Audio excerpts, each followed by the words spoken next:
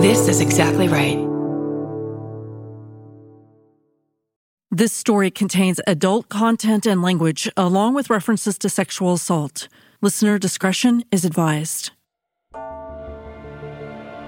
It just doesn't seem like a happy house. Right. I think that that's the assumption, that unmarried daughters mostly lived in the same family home. And that I think that that became an incredibly tense place for the household. That there's something about it that people understand to be not working. I mean, partly, of course, Lizzie Borden is notoriously frank and tells people that she thinks her stepmother's a mean, good-for-nothing person.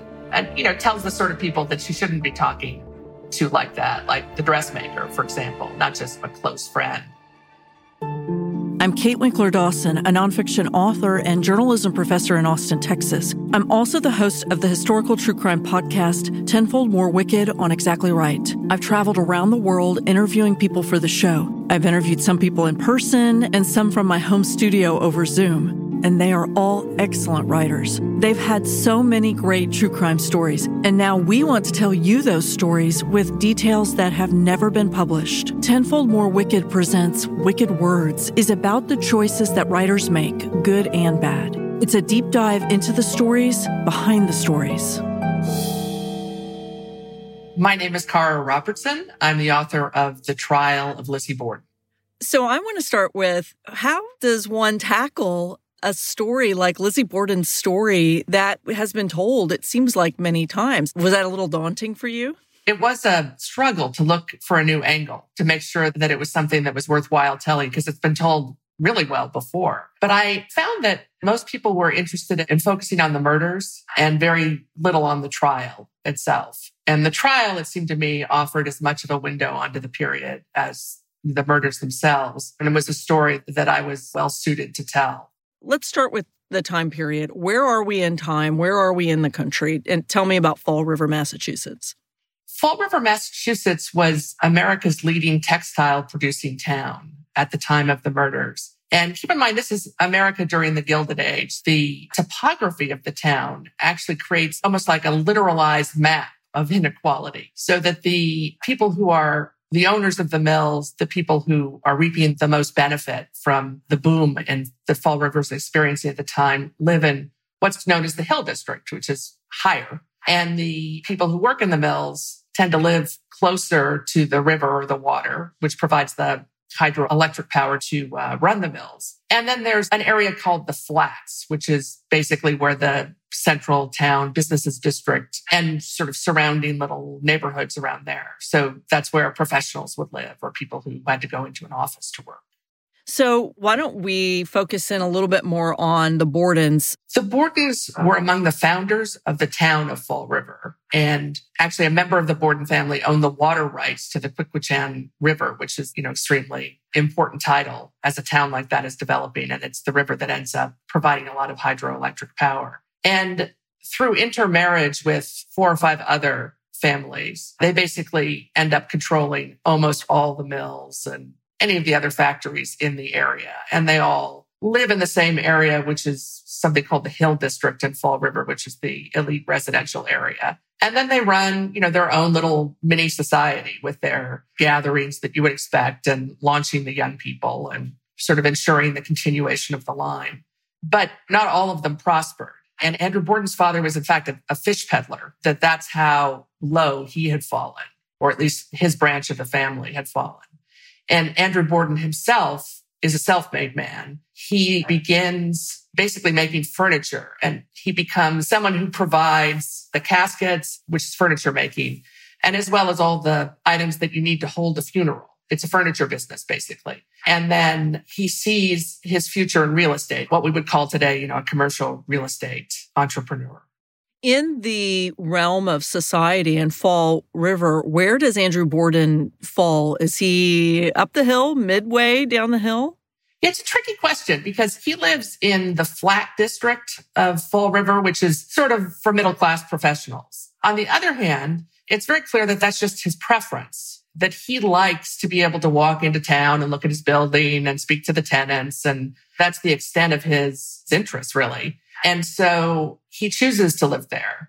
And he marries before he marries Abby. Is there a lot known about him before all of this happens? I mean, about his life and his personality and his first marriage? So he has a reputation of a miser and a kind of a hard man to do business with. But on the other hand, he is also well respected, that he seems to have friends among the most successful businessmen in the town.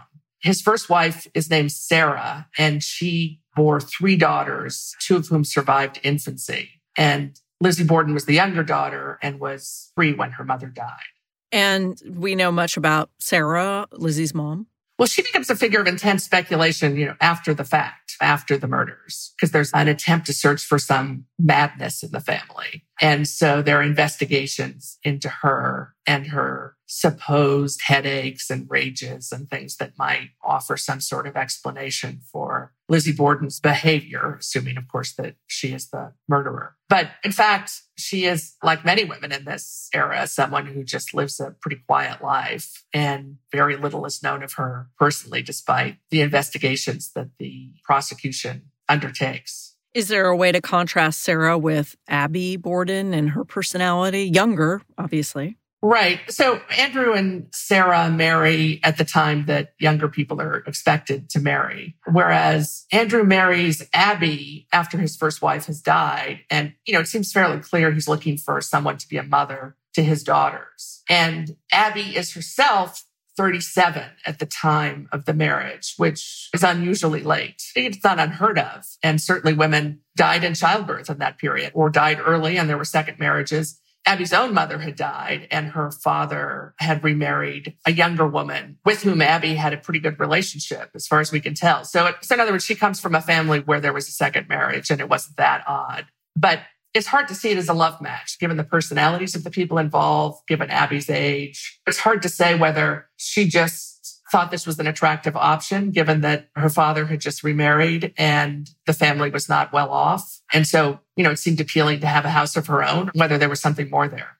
Well, it's interesting because, as we get more into this story, I know that there's speculation about tensions between Abby and Lizzie and what might have caused this. And I have heard you say, though, that Abby Borden might have been the most pleasant person in that household. So what gave you that impression that maybe she was not the intended target to begin with? Abby's the saddest figure in this whole story, because it really does seem like really no one had anything against her except possibly her stepdaughters. And that otherwise she actually had a decent relationship with them. There's a, inciting incident. There's an issue with a property transfer about 5 years before the murders. Her own stepmother wanted to basically cash out of the family house. And that was the house in which Abby's own half-sister was living. And she was quite devoted to that younger half-sister. And so Andrew bought out Abby's stepmother so that Abby's half-sister could continue to live in the house, even though her husband was a little bit impecunious. And so her stepdaughters saw it as a sort of sinister act, whereas I think stepping back, I don't really think it was that. Well, it sounds like an investment for Andrew, right? He's buying part of a house. Is that what happened? It's true. It's like a real estate deal. It was exactly within his wheelhouse, something I think he was quite comfortable doing. In an attempt to mollify his daughters, he, in fact, transferred title to what had been a family house, something that was an income-producing property, so that his daughters ended up with basically an equivalent rental income. But it didn't heal the breach. How comfortable are you with the facts? How much do we really feel like we know was happening in that household? Can we rule out physical abuse or sexual abuse or any of these things over the years? What I would say is that the evidence people cite for some of those more extreme explanations, namely the sexual abuse or a kind of extreme cruelty, are either based on myths or are based on our desire to make the facts of the case conform to our own expectations. We're always looking at things from our own historical moment. Right. You want an explanation or you want a justification for the murders that fits the horror of the crime. Can't we just say she was greedy and this is how she took care of the issue? We don't always look for the answer with men, with male killers. Why are we looking with her? There's a very straightforward financial motive. And the financial motive also explains the order of the murders, which is something that otherwise doesn't make a huge amount of sense. If you want to inherit the entire estate, if you're a descendant, it's important to get rid of the wife who would otherwise get a third first. If you're an outside murderer who's coming to kill Mr. Borden, why would you kill the defenseless elderly woman first? And that's the part that makes less sense. Well, let's talk about, remind me of her sister's name. Emma. That's right, Lizzie and Emma. It's 1892. So Lizzie is 32. How old is Emma?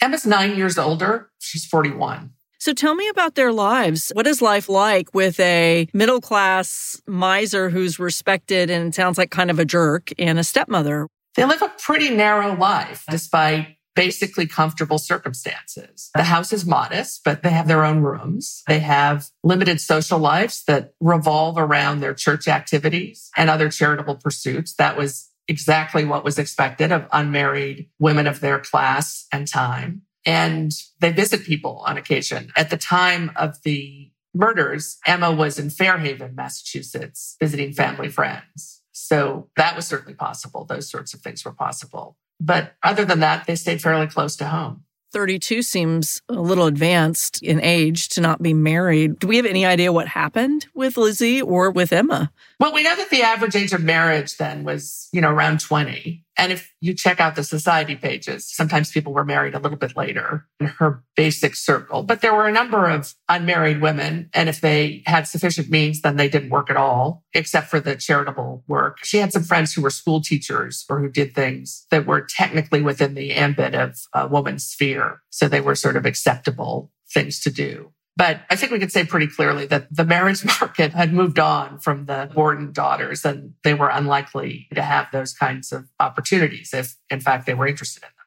If you look at what is actually available in the primary sources, we see some entries from diaries of Lizzie's contemporaries, and she seemed to have been sort of an average person. She had periods of what were called like blue moods when she was an adolescent, which seems pretty normal. She wasn't a great student. She wasn't a huge social butterfly. And one can't help but think that she wasn't given a real opportunity to shine. You can't imagine Andrew Borden holding a party, with the eligible young men for either of his daughters. And it's just not clear whether that was something that they were happy with or that was something that was a source of great sadness. There's a family friend who's quite astute. She's named Alice Russell. And she said that they would have liked to have been cultured girls. In other words, they would have liked to have been women who could have maybe traveled more or did the things that the women in that era might have done. So somebody like Andrew Borden, what would his expectations have been for either one of his daughters? Was Lizzie just going to live with him forever? I mean, how was this going to work?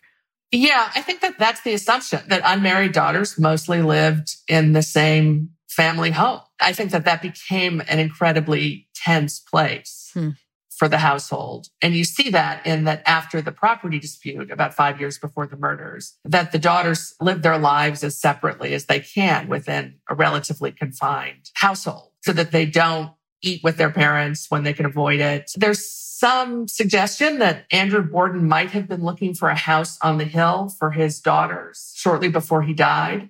And I find that quite suggestive. To me, that seems like some evidence that he recognized that things were taking a turn for the worse. Yeah. I can't imagine that he would have done that lightly because he certainly didn't want to move there himself. Right. I think he was anticipating what would happen after he died, that he was starting to put his affairs in order. What would be the motive then if they knew, unless they didn't know, what would be the motive then if they were going to be moving out for all of this? We don't know for sure whether or not this was going to happen or what this would mean, but it's also possible that Andrew Borden was in the process of making a will or considering making a will. And he died intestate. I mean, no will was actually found. Oh, boy. So it might have been that he planned to make some kind of provision for his wife, assuming she outlived him, and in a way that would have put his daughters at a disadvantage, or at least made them dependent in some way. Right. It's hard to know. Even if there was a clear-cut financial motive for the murders, and we're assuming for the moment that Lizzie Borden is actually the murderer, still, we're not talking about something that was just a cold-blooded killing. You don't kill someone, let alone two people, with a hatchet in that kind of manner, just as a way to get more money. There has to be some kind of deeper emotional unbalance at the heart of it. So let's start with the day of the murder. I'll use a police term. Is there an inciting incident? Well, the thing that is different is that Andrew Borden's brother-in-law, John Morse, comes by for a visit the night before. And he is the biological uncle of Lizzie and Emma. He's Andrew's first wife's brother. And personality-wise, he seems to share quite a bit with his brother-in-law. So they remain friends. And he used to visit from time to time. He was originally from Iowa. And a bit like Andrew Borden, he himself had money, but he sort of dressed shabbily. And he was considered to be a sort of dubious character. He was a horse trader and a very attractive suspect, at least initially. But he's kind of the loose thread in the Borden household because he arrives the night before. So it's not really clear whether that means anything. But if you're looking for something that was different, that might have set off events as we know them, that's the sort of obvious thing. Otherwise, it was a household that looked fairly typical, despite the roiling emotions underneath. And the morning of August 4th wasn't that much different than any other morning. The elder Bordens rose early. They ate breakfast around 7. There was a housemaid named Bridget Sullivan, who was an Irish immigrant who worked for the family. Emma was out of town visiting friends in Fairhaven. And Lizzie Borden, as she often did, rose later and avoided her father and stepmother in the morning. And we know that John Morse, who was visiting, spoke with his brother-in-law and Abby Borden in the morning and then went out to visit other relatives around 9. Okay. So then what happens next? Now, Lizzie is awake and her parents are awake and they're in the same household and nobody else is there. John's gone. Is Bridget there, the housekeeper? Bridget Sullivan is there around 9-ish. Abby Borden tells her that she needs to wash all of the windows inside and outside.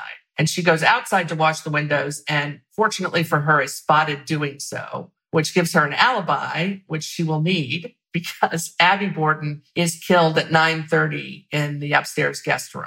She's felled by 19 blows from a hatchet or some other kind of sharp implement. And she lies dead for a while. Andrew Borden had gone out in the morning to tend to his business. He came back around 10:45. And then after speaking with Lizzie and Bridget, went into the sitting room where he lay down for a little nap. And he was killed by 10 blows, apparently while he was sleeping, probably sometime within that hour between 10:45 and 11:45.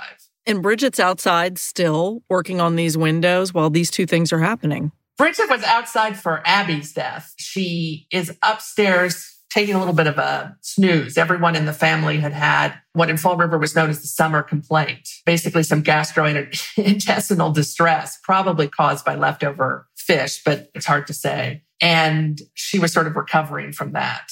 Lizzie, by contrast, gave kind of shifting accounts of where she was during the time. She said that she was downstairs in the dining room ironing handkerchiefs when her stepmother was killed. This was a task that was left undone, which was considered significant. And then at the time that her father was murdered, she was outside. She'd stopped in the backyard to pick some pears, and then she'd gone into the barn to look for, at one point she says sinker, and at another point she says some iron to fix a screen.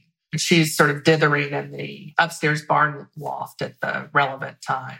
So the guest room is on what floor where Abby was killed? The guest room is on the second floor. So if you can imagine this is basically a converted duplex with one apartment on the first floor and one apartment on the second. So what Mr. Borden does is turn it into a single family house. And that means that there are no hallways. So there's stairs that go up to the bedrooms, and off the stairs, immediately opposite the landing, is the guest room. And then to the right of that are 2 bedrooms that open onto each other, one for Lizzie and one for Emma. Beyond that is the parents' bedroom. But that door is not only kept locked, but also blocked by furniture. So that means that if one were to go to the parents' bedroom from the front, one would have to walk all the way through the house, through the sitting room, through the dining room, into the kitchen, and then up the back stairs. So it's not that surprising that Mr. Borden didn't notice that his wife had been killed because he would have no reason to go up to that guest room. But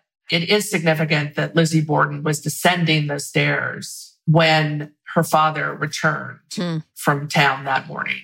She came down the stairs that were directly opposite where her stepmother's body lay. And there's a dispute about whether or not that would have been visible or whether one would have ordinarily looked into that open guest room to look for a body. Right.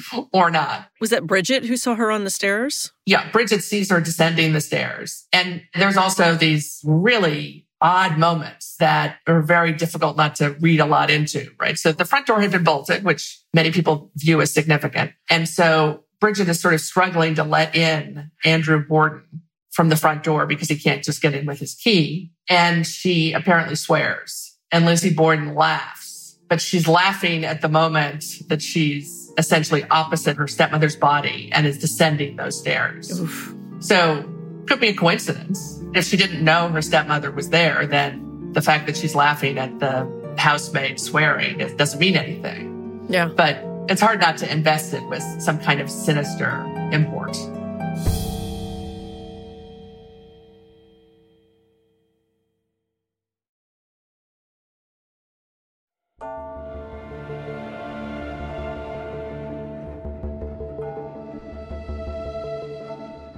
If we just remove all ideas that Lizzie Borden did this, is her story all plausible? Where she was, all of her movements, is it possible that she didn't do it based on what she said, the places she was? Yes. Her story puts her in the places where she could have not heard the murders or encountered the murderer. Okay. So in that sense, it is possible. It's hard to imagine that someone from the outside managed to get in via the side door, which is the only door in the house that was unlocked. Yeah. And hide in that house for that length of time, killing first Mrs. Borden, then Mr. Borden, and then avoiding the two other women who were in and out of the house and also choosing not to kill them. And was anything taken? I mean, what would the motive have been for this mystery person? The only thing that really would make sense is just an insane intruder. Who are usually not great at covering their tracks, the insane intruder theory. Right. An insane intruder who managed to leave the house, as one early witness said, in apple pie order. Yeah. You know, aside from the mayhem on the sitting room sofa in the upstairs guest room. So there's not a lot of tracking of blood through the front hall or from one room to another. With the exception of the immediate scenes of the crime, the house itself looks quite neat. Is there anything in your mind that says maybe there is another person or maybe Bridget disappeared long enough to do this? Do you have any doubts? I don't have a problem with having it officially unsolved. Maybe it is the legal training and she was acquitted. And also it is still difficult to imagine that she could have done it and then cleaned up so effectively. There are lots of explanations for that really don't come in to the trial. There is this pail of bloody cloths in the basement that are assumed to be menstrual rags. And that's the explanation that's given. And essentially the defense and the prosecution both agree, like, we're just not going to talk about this. Except that the defense does use it to explain anything that seems off about Lizzie Borden. They say, well, you know, she had her monthly illness. And women's minds are all disturbed at that time. So it's sort of handy. And that would have afforded a way for her to clean up. There's also a dress that she burned the weekend after the murders. She's essentially saved by her sister, who says that she's the one who told her to burn this old paint-stained dress. And they were able to provide evidence from the painter and the seamstress that it had, in fact, been stained with paint. But of course, it could have been stained with some other things, too. Yeah. We also know some things that the jury never heard, namely that Lizzie Borden was alleged to have tried to buy prussic acid before the murders. That shows a certain amount of intent, and it would have really punctured the very effective defense strategy of trying to suggest that she's just this innocent bystander who's just had the misfortune of being home at the wrong time. And home, of course, is where she was supposed to be because she was someone who ticks all the boxes of upper middle class womanhood. Mm-hmm. She's an unmarried daughter engaged in good works who lives at home. You can't really expect her to account for her time. Well, let's go backwards a little bit. So Andrew's dead. Abby's dead. Bridget's laying down with the summer complaint. And you've got Lizzie Borden floating around. Now she's in the barn. Is that right? When her father was killed? Right. She comes back from the barn, discovers her father dead. She summons Bridget. Bridget, who, by the way, everyone except Mrs. Borden in the household called Maggie, because Maggie was the name of their prior housemaid. Terrible. So she sends Bridget to find the doctor, and the family doctor lives across the street. He's not at home, and then she sends her to find Alice Russell, who's a family friend who had lived next door. And while she's waiting for Bridget Sullivan to return, she's standing inside the screen door on the side. And she's spotted by her nosy neighbor Mrs. Churchill. And Mrs. Churchill asks her what's wrong. Lizzie Borden tells her that her father's been killed, and Mrs. Churchill hurries over. And then after that, many people arrive. One of the things that I think is really striking to those of us who are used to consuming our crime through television shows is that just the number of people who are wandering through the house after the murders were discovered is pretty shocking. Contaminating the crime scene. Right. A lot of the primary sources were things like diaries or letters from locals who just happened to be in the neighborhood or who knew Mr. Borden and so came by to see what was going on. So it's not exactly, CSI Fall River. Yeah, they contaminated everything, I'm sure. Where's the jump to then suspecting Lizzie? So first they do what you would expect, which is they try to round up the usual suspects who are the mostly immigrants. There's someone who's Portuguese who seems to be trying to deposit a little bit too much money. There are other people who are suspicious for various reasons. But the police can tell pretty quickly that it would have been hard for someone to come in from the outside. And although they do diligently look for someone who might have met the requirements, it does seem like it would have needed to be someone who was in the house that morning. And the first person they look at is John Morse, the brother-in-law of Andrew Borden. And he fortuitously has this alibi that's out of Agatha Christie. He was riding on a streetcar and he said he was riding with 6 priests. And the streetcar conductor doesn't remember him, but does remember the priests. And so that's sort of considered good enough. And there is his arrival time at these other people's house that over on the other part of town. And so that seems to give him the alibi for at least Abby's murder. And it seems like whoever killed one killed the other. Mm-hmm. And then there's the question of Bridget Sullivan, who could have been in serious trouble because although it didn't seem like a murder that would have been committed by a woman, immigrant women didn't quite qualify as women as understood by that differentiation. Sure. So that someone like Bridget Sullivan would have been expected to chop wood and do other physical labor. Yeah. That would have made it at least theoretically possible. But she's saved because she's spotted cleaning the outside windows at the time of Abby's murder. And Lizzie Borden seems to give her effectively an alibi for the rest of the time. Her timeline makes it almost impossible for Bridget to have done it. So in that sense, Lizzie helps her out. And so that really just leaves Lizzie Borden. And her story is contradictory. It shifts.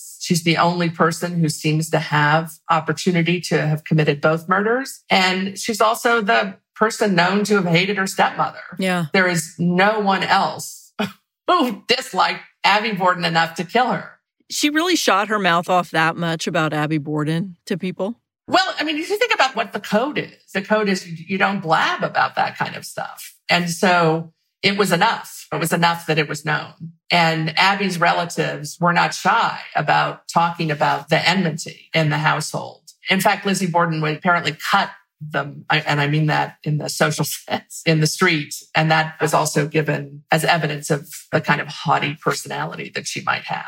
And, the ways in which she doesn't hew to feminine norms are ways in which she becomes a possible suspect. Well, what are those ways other than not being married and having children at the age of 32? What else did she do that was so outside the norm for that society? Well, it's more of a question of the ingratitude.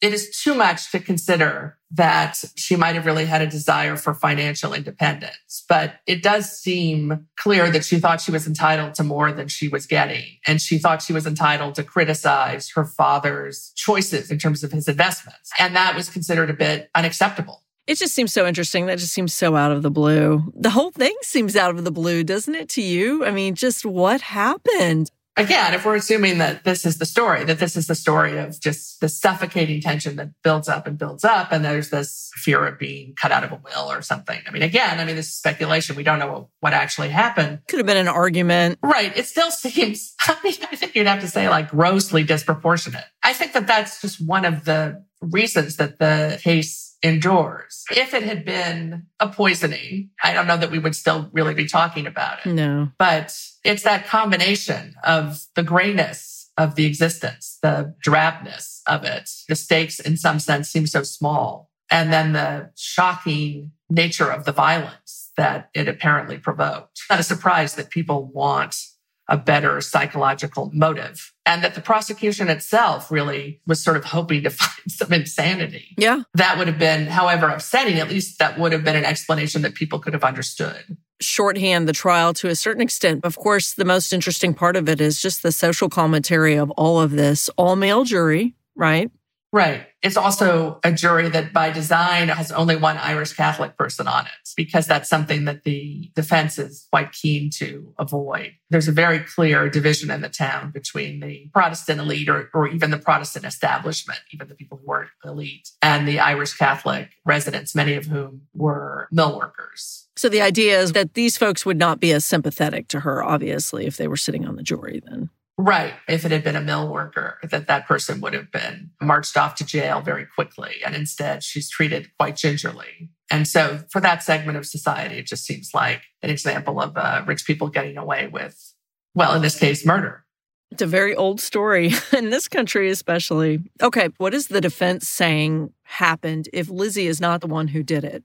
The defense makes it clear that it's not their job to unravel the mystery, that all they need to do is show that there's doubt, that there's reasonable doubt to the story. And so they harp on the fact that there is no blood seen on Lizzie Borden, despite the fact that there are many people around shortly after the murders, and that she was also seen between the two murders by both Andrew Borden and Bridget Sullivan, which would have meant that she'd have to clean up twice. And no one in the household, no one outside of the household saw any kind of blood. And given the nature of the murders, that's something that they say strongly points towards her innocence. And you agree with that? You think it seems too much for her to have cleaned up twice like that?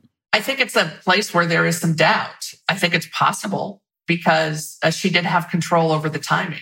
There's the burnt dress. There are the bloody rags in the basement that are supposed to be the menstrual cloths. Right. So there are ways in which she could have protected herself and thus not appeared in any kind of disarray.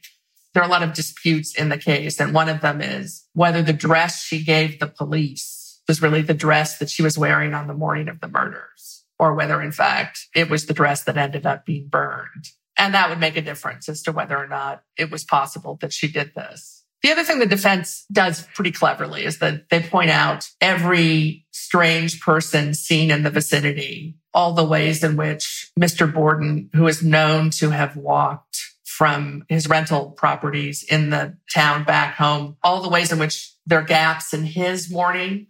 So in other words, there were times that he wasn't seen. And this just suggests that you just can't know, right? Someone might have come in. And do you really want to send somebody to the gallows when it's possible that somebody else did it? Is there a chance that Bridget might have been involved in any way? Personally, I don't think so, because she wanted out as quickly as possible. She did not want to go back to that house. And so it just doesn't seem very likely to me.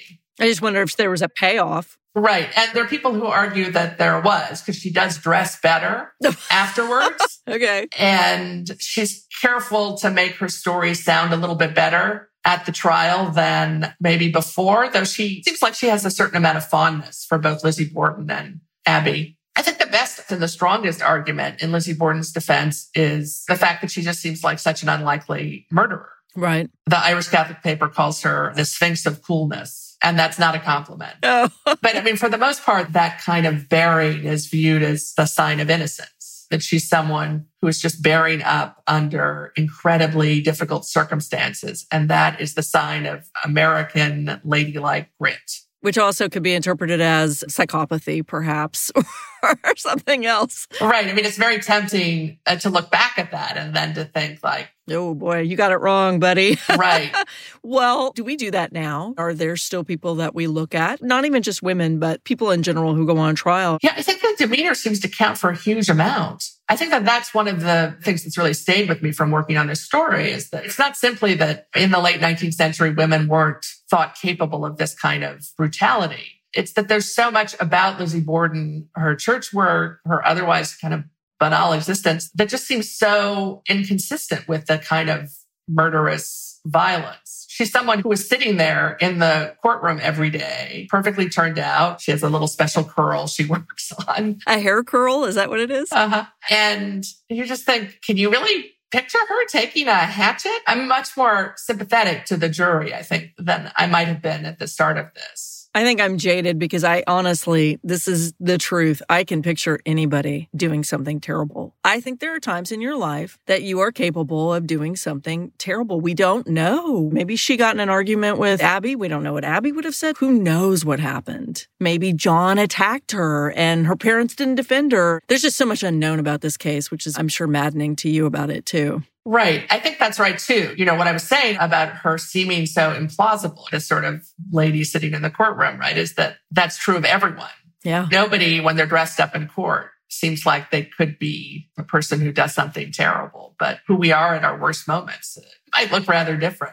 So tell me the ultimate outcome, even though I'm sure every single person who's listening to this knows the outcome. There is an all-male jury. They look at her prim and proper as a middle to upper class woman of society, and they vote. Right. So after this for what was the time an unusually long trial, very involved, the jury is unanimous on the first ballot, and they actually just sit in the jury room for a while so that they appear reasonably deliberative. And they find Lizzie Borden not guilty. And they themselves then head out of the courtroom and go to a bar where they have a drink because they've been suffering under enforced temperance during the trial. And they have a picture taken of themselves and they present it to Lizzie Borden. Oh, God. I think if you put those things together, that you'd say that this isn't really a case of reasonable doubt for them. This is a case where they were absolutely certain that she was not the murderer, or at least they were not prepared to consider the possibility that she was the killer. And ultimately, she and her sister move uphill, right? They ended up getting a house on the hill.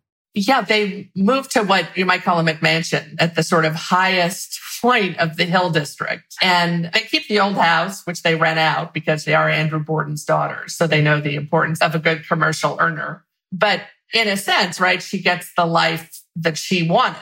But she's frozen out of her church circle pretty quickly. The pews around her are empty. And it becomes clear that the people who back her during the trial aren't going to necessarily want to socialize with her. Even though she was acquitted? Yeah, though I think there's something a little bit tribal about it. It's like an anthropological sentence or, judgment. In other words, that the people who, roughly speaking, were her kind of people back her against outsiders during the trial because it would have reflected really badly on everyone. Right. And then they freeze her out and basically ostracize her afterwards. It's a little bit simplistic, but that's sort of what happens. And there's also the problem that one encounters in other famous acquittals, which is that in the emotion of the moment, people maybe are relieved that the person is not found guilty. But then again, when time passes, you think, well, if that person didn't do it, then who did? Right. And there's never anybody who's considered to be a real suspect after Lizzie Borden.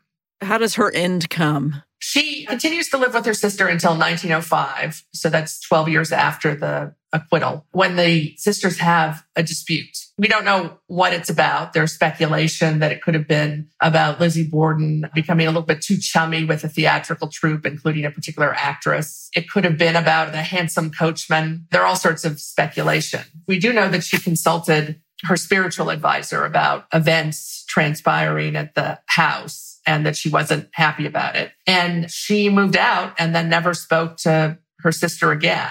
Lizzie Borden continued to live in the same house, drove around in a Packard that was specially outfitted with a raised seat for her dogs. She did a little bit of traveling within the United States and befriended her household staff and the children of her household staff, sending them special birthday greetings signed Auntie Borden. Oh, really saccharine pictures on the postcards, but often with a special delivery so that it would be a kind of treat for the kids. There's nothing really to suggest that she was especially unhappy. She sort of had the life that she wanted. That's one of the things that I think is very striking about the end of the story, that she could have chosen to live elsewhere with the amount of money she had. I mean, she could have been, if not perhaps totally anonymous, at least not a figure of such notoriety. Right. But she chose to remain in Fall River. And that sort of speaks to, I think, the provincialism that she sort of couldn't imagine being anywhere else, but also that had, after all, been the height of her ambition.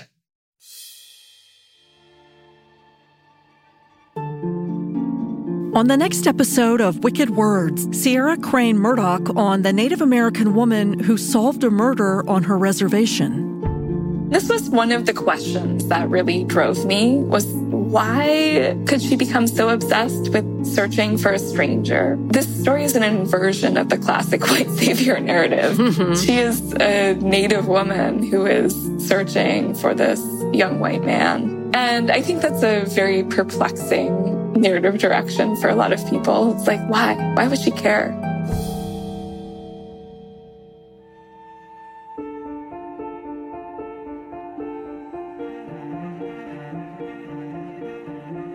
My new book, All That Is Wicked, is available for pre-order now, including the audiobook. All That Is Wicked is based on our first season of Tenfold More Wicked. You might think you know the whole story of killer Edward Ruloff's crimes, but there's so much more. My book, American Sherlock, is also available. This has been an Exactly Right Tenfold More Media production. The producer is Alexis Amorosi. This episode was mixed and sound designed by Andrew Epen. Curtis Heath is our composer. Nick Toga did the artwork. Ilse Brink designed the website. The executive producers are Georgia Hardstark, Karen Kilgariff, and Danielle Kramer. Follow Wicked Words on Instagram and Facebook at Tenfold More Wicked and on Twitter at Tenfold More. And if you know of a historical crime that could use some attention, especially if it happened in your family, email us at info@tenfoldmorewicked.com. We'll also take your suggestions for true crime authors for Wicked Words.